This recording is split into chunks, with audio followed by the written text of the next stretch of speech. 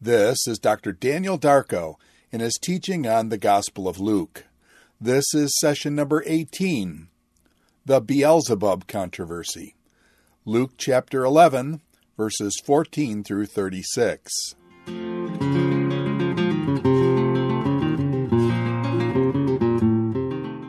Welcome back to the Biblical E-Lecture series of the Gospel of Luke. I thank you again for following our lecture series.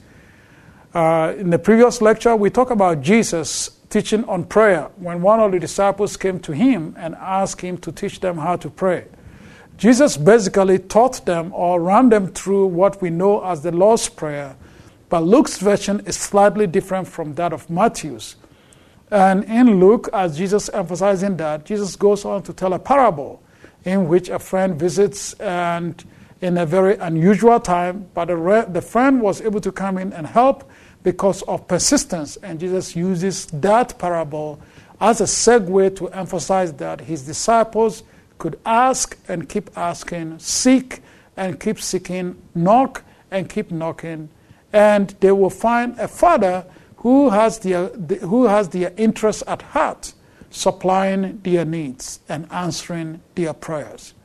Now, Luke opens another discussion here where Jesus is going to get into a situation where he's going to be involved in exorcism, and that in itself is going to prompt a reaction that will require some more discussion on that. Scholars have referred to this as the Beelzebul controversy.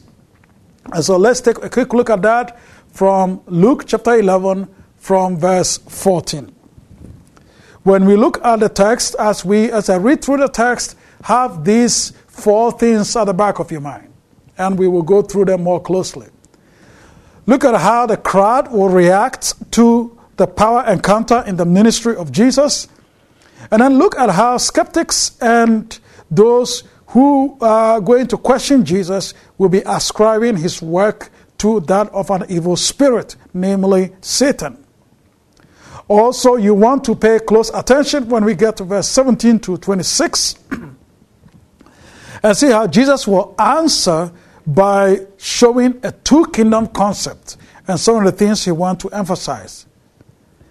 Lastly, you will see that after Jesus answers that, he will turn this into almost a rebuke by talking about a generation that looks for signs, and the only sign that they can see and experience is the sign of Jonah. So now let's read the biblical text as it goes from verse 14. Reading from the ESV. Now he was casting out a demon that was mute. When the demon has gone out, the mute man spoke, and the people marveled. But some of them said, he cast out demons of Beelzebul, the prince of demons, while others, to test him, kept seeking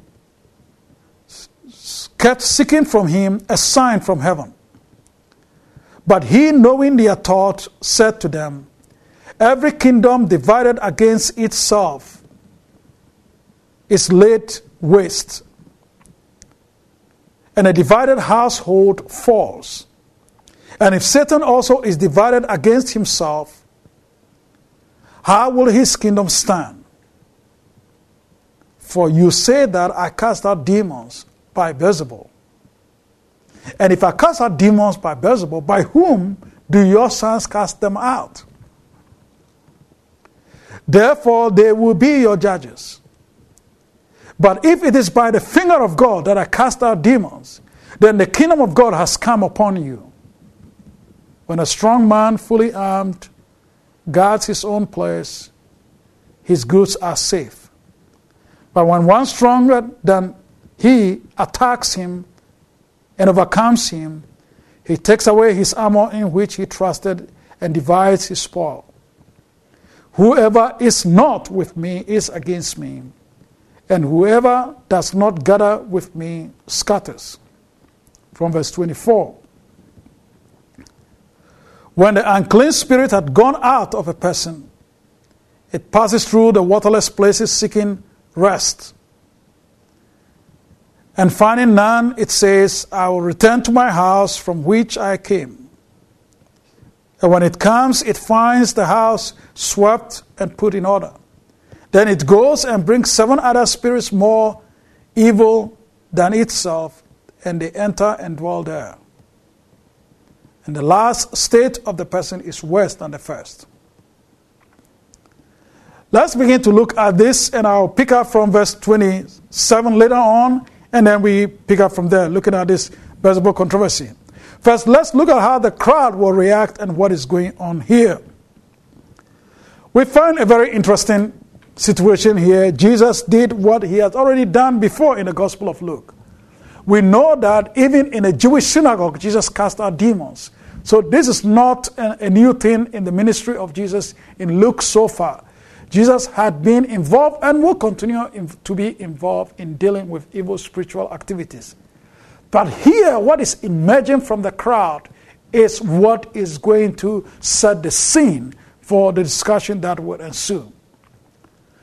The fact that the man is mute for a while was supposed to be understood as a disease that was taking hold or occupying this man's life.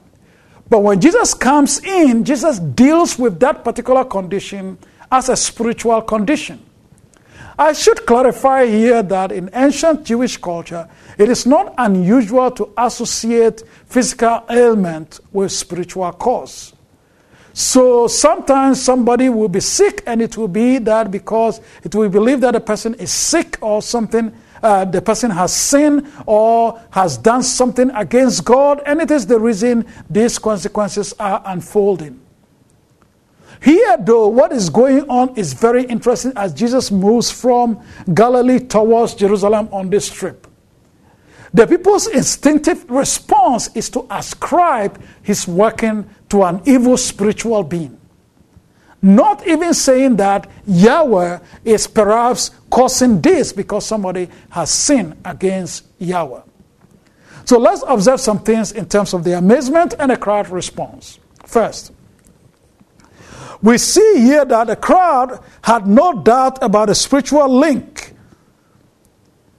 of the muteness that was taking place.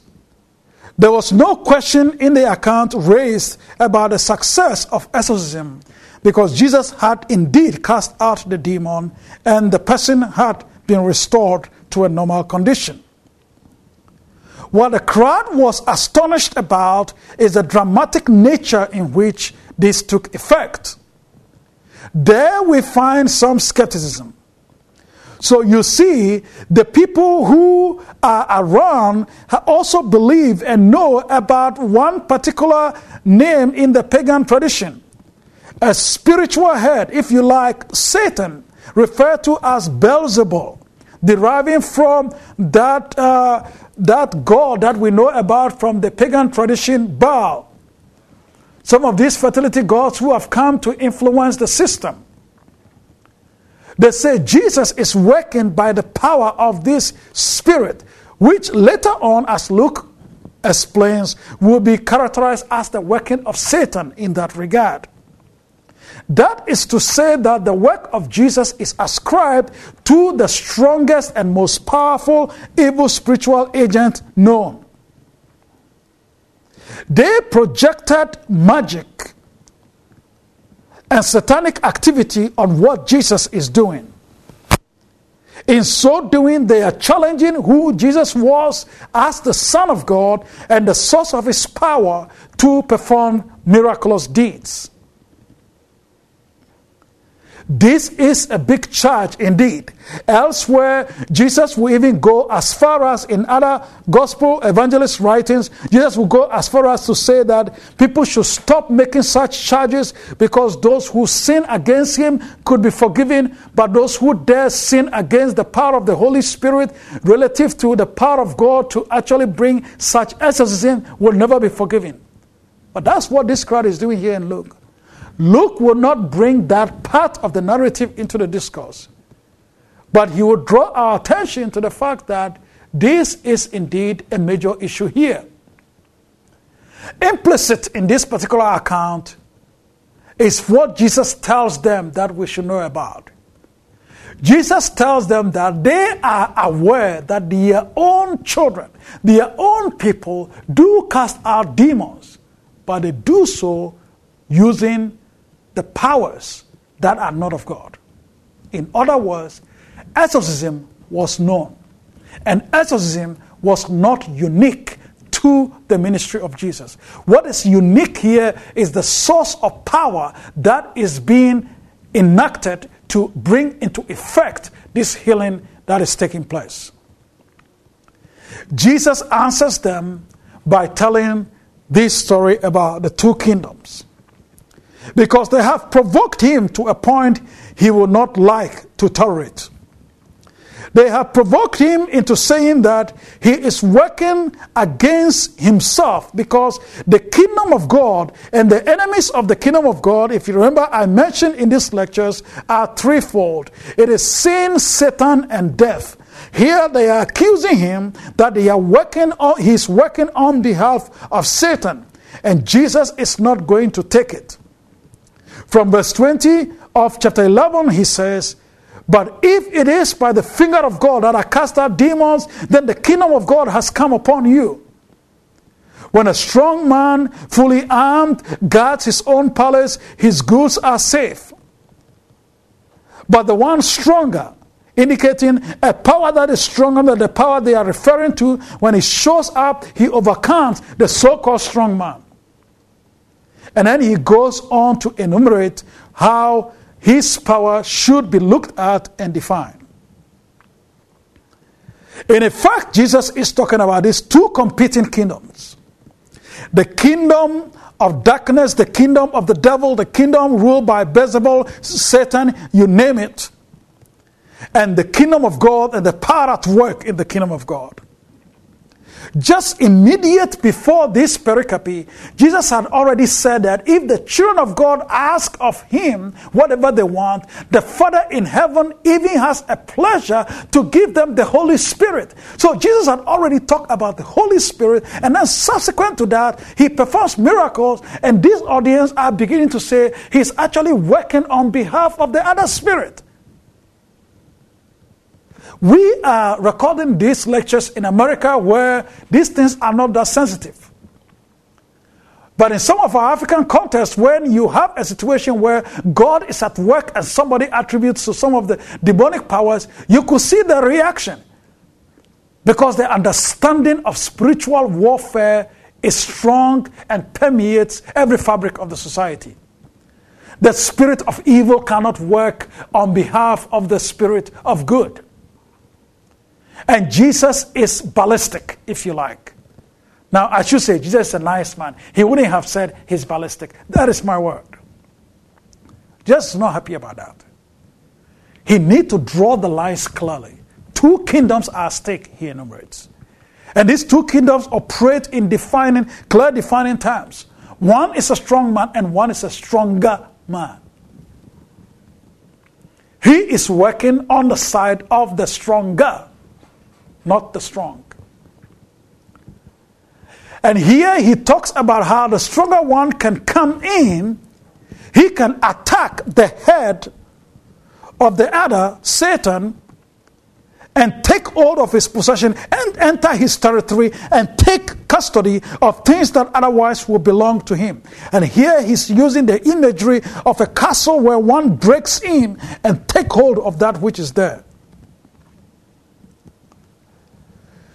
Jesus, in clarifying some of these logistical features in the spiritual realm, is underscoring what the kingdom of God is all about.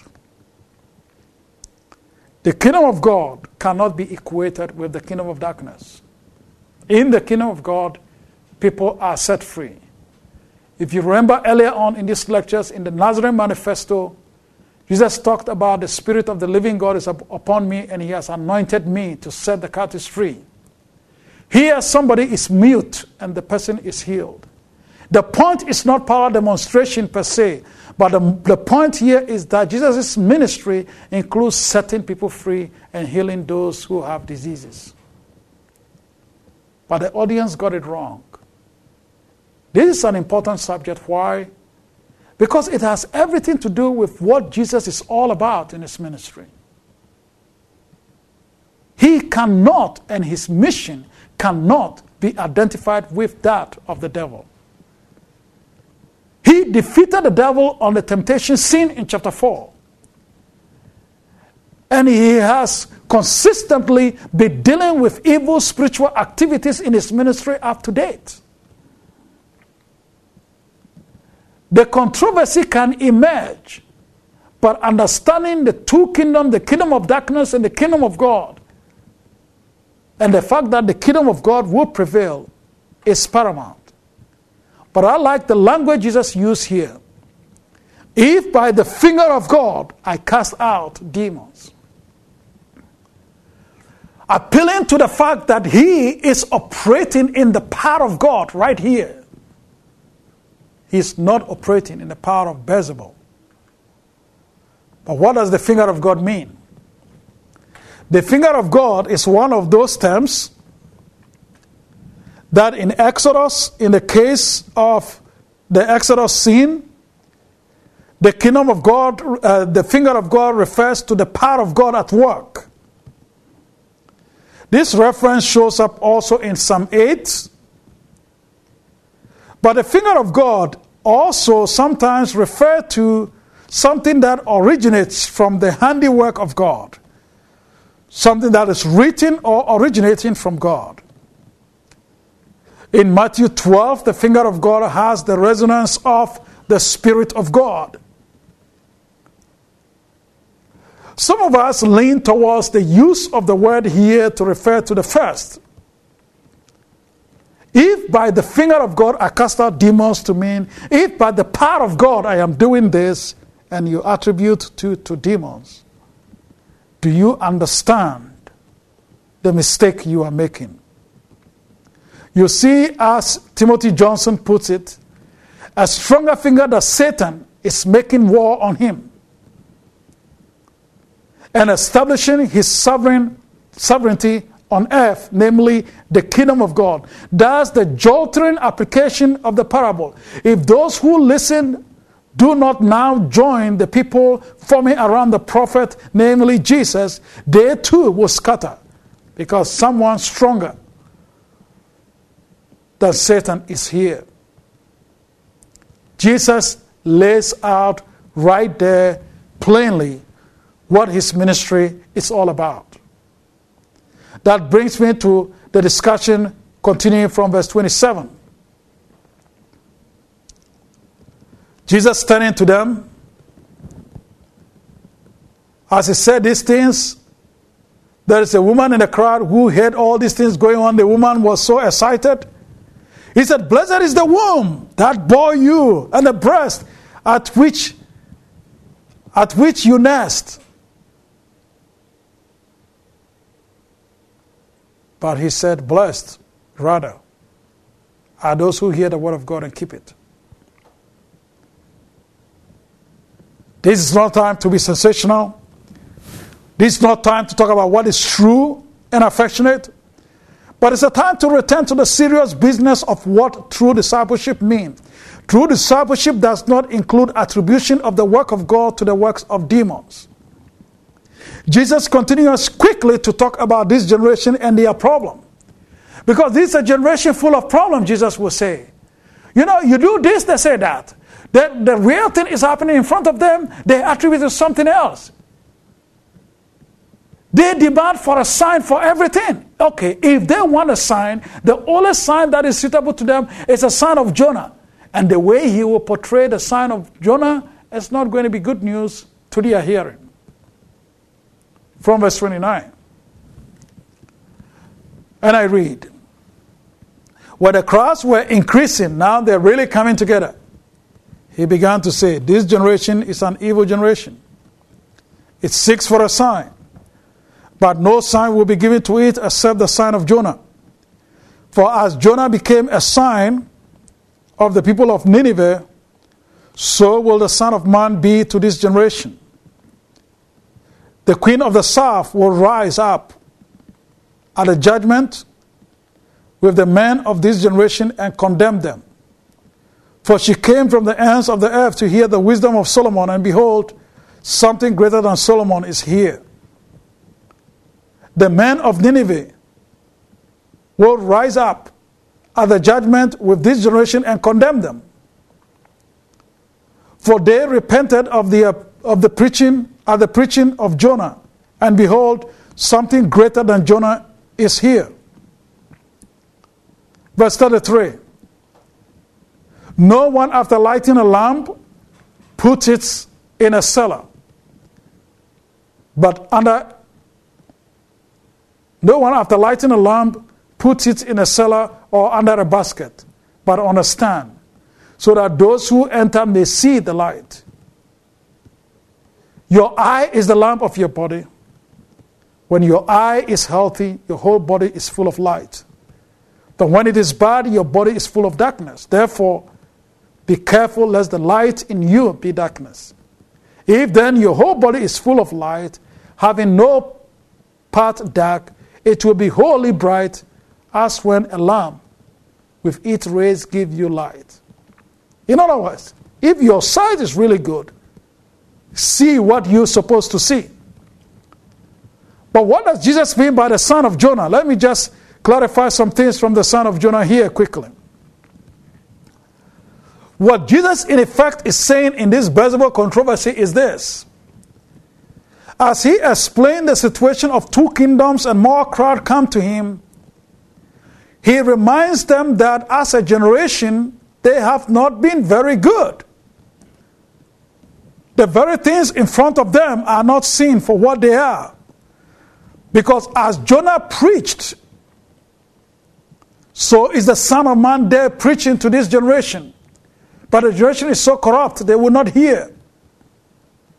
The queen of Sheba will one day stand and condemn them, or the queen of the south, whom we know as the queen of Sheba, who came to hear Solomon's wisdom, will stand and condemn them because someone wiser than the queen has come in the person of Jesus.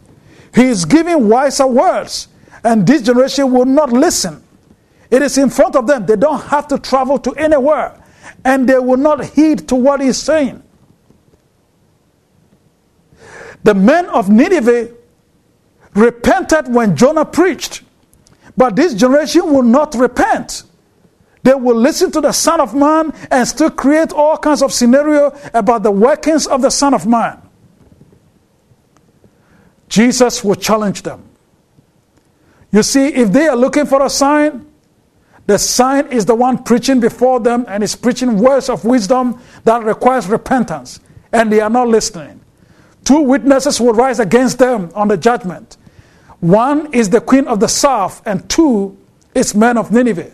These witnesses will rise in the tradition of 2 or 3 witnesses bearing the most credible witness. They will stand to judge them because they have heard what they're supposed to hear and failed to understand and followed suit. In the light and darkness contrast or imagery, Jesus is in effect trying to tell them that if they can see so clearly, they can see the Son of Man at work. If they can hear so clearly, they can hear the Son of Man speak the words of wisdom, the words of God coming to them. And yet the generation is so hardened. The generation is so skewed in their thinking that they seem to be expecting something else, and they are always calling for one more sign when signs are being performed in front of them. After all, what is the issue here? A major sign had just been performed. A mute person has received healing as Jesus exercised. And one part of the crowd before the others joined were already ascribing what is going on to that of evil spiritual power, excuse me. Jesus is here laying out the markers clearly. The audience deserves this harsh message. Because indeed the kingdom of God is here. The power of God is here. When the power of God is here, let us not be so obsessed with miraculous deeds here. No, the point is that when the power of God and the kingdom of God, when God's reign is at work, lives are transformed. The sick receive their healing. Those who need repentance receive repentance. A generation that is going backward and trapped in darkness find light in the realm of Jesus Christ.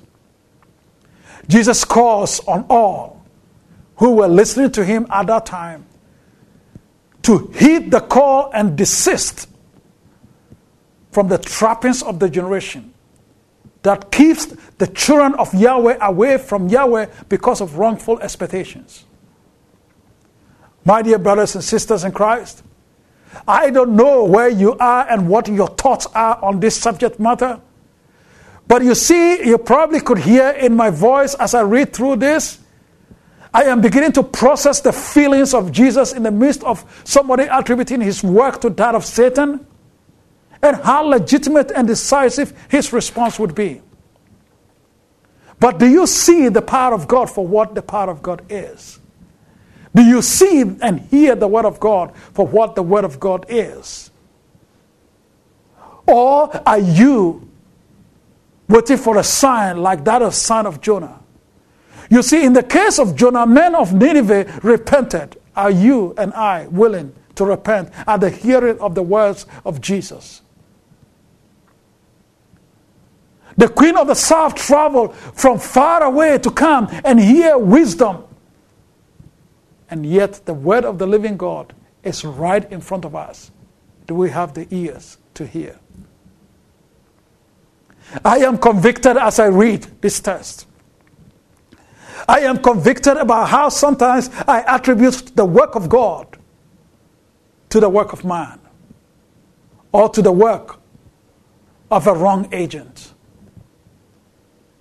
And I pray that you and I would embrace the content of the teachings of Jesus today. Here so that we may look at him for who he is. We may accept what he is doing for what it is. We may receive his words for what they are. We may believe his preaching for what he aims to share with us. And we may embrace him into our very lives as the Lord and Savior. And I pray and I hope that as we do, we would experience the life-transforming power of the Holy Spirit. We will see the work of God at work in our lives. We will see God dispel the forces of darkness and their control. That a spirit of Beelzebul, or whatever name that spirit will be, will have no reign or sway over our lives.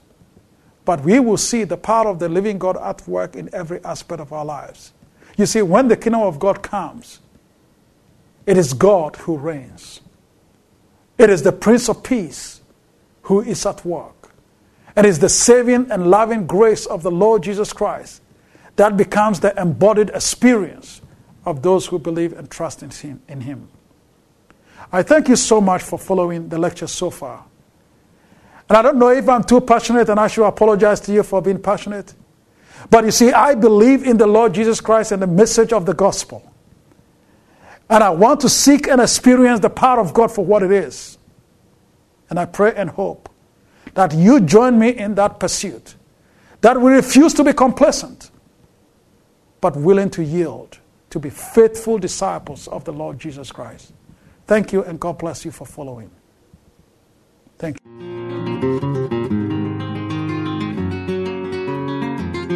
This is Dr. Daniel Darko in his teaching on the Gospel of Luke. This is session number 18, the Beelzebub controversy. Luke chapter 11, verses 14 through 36.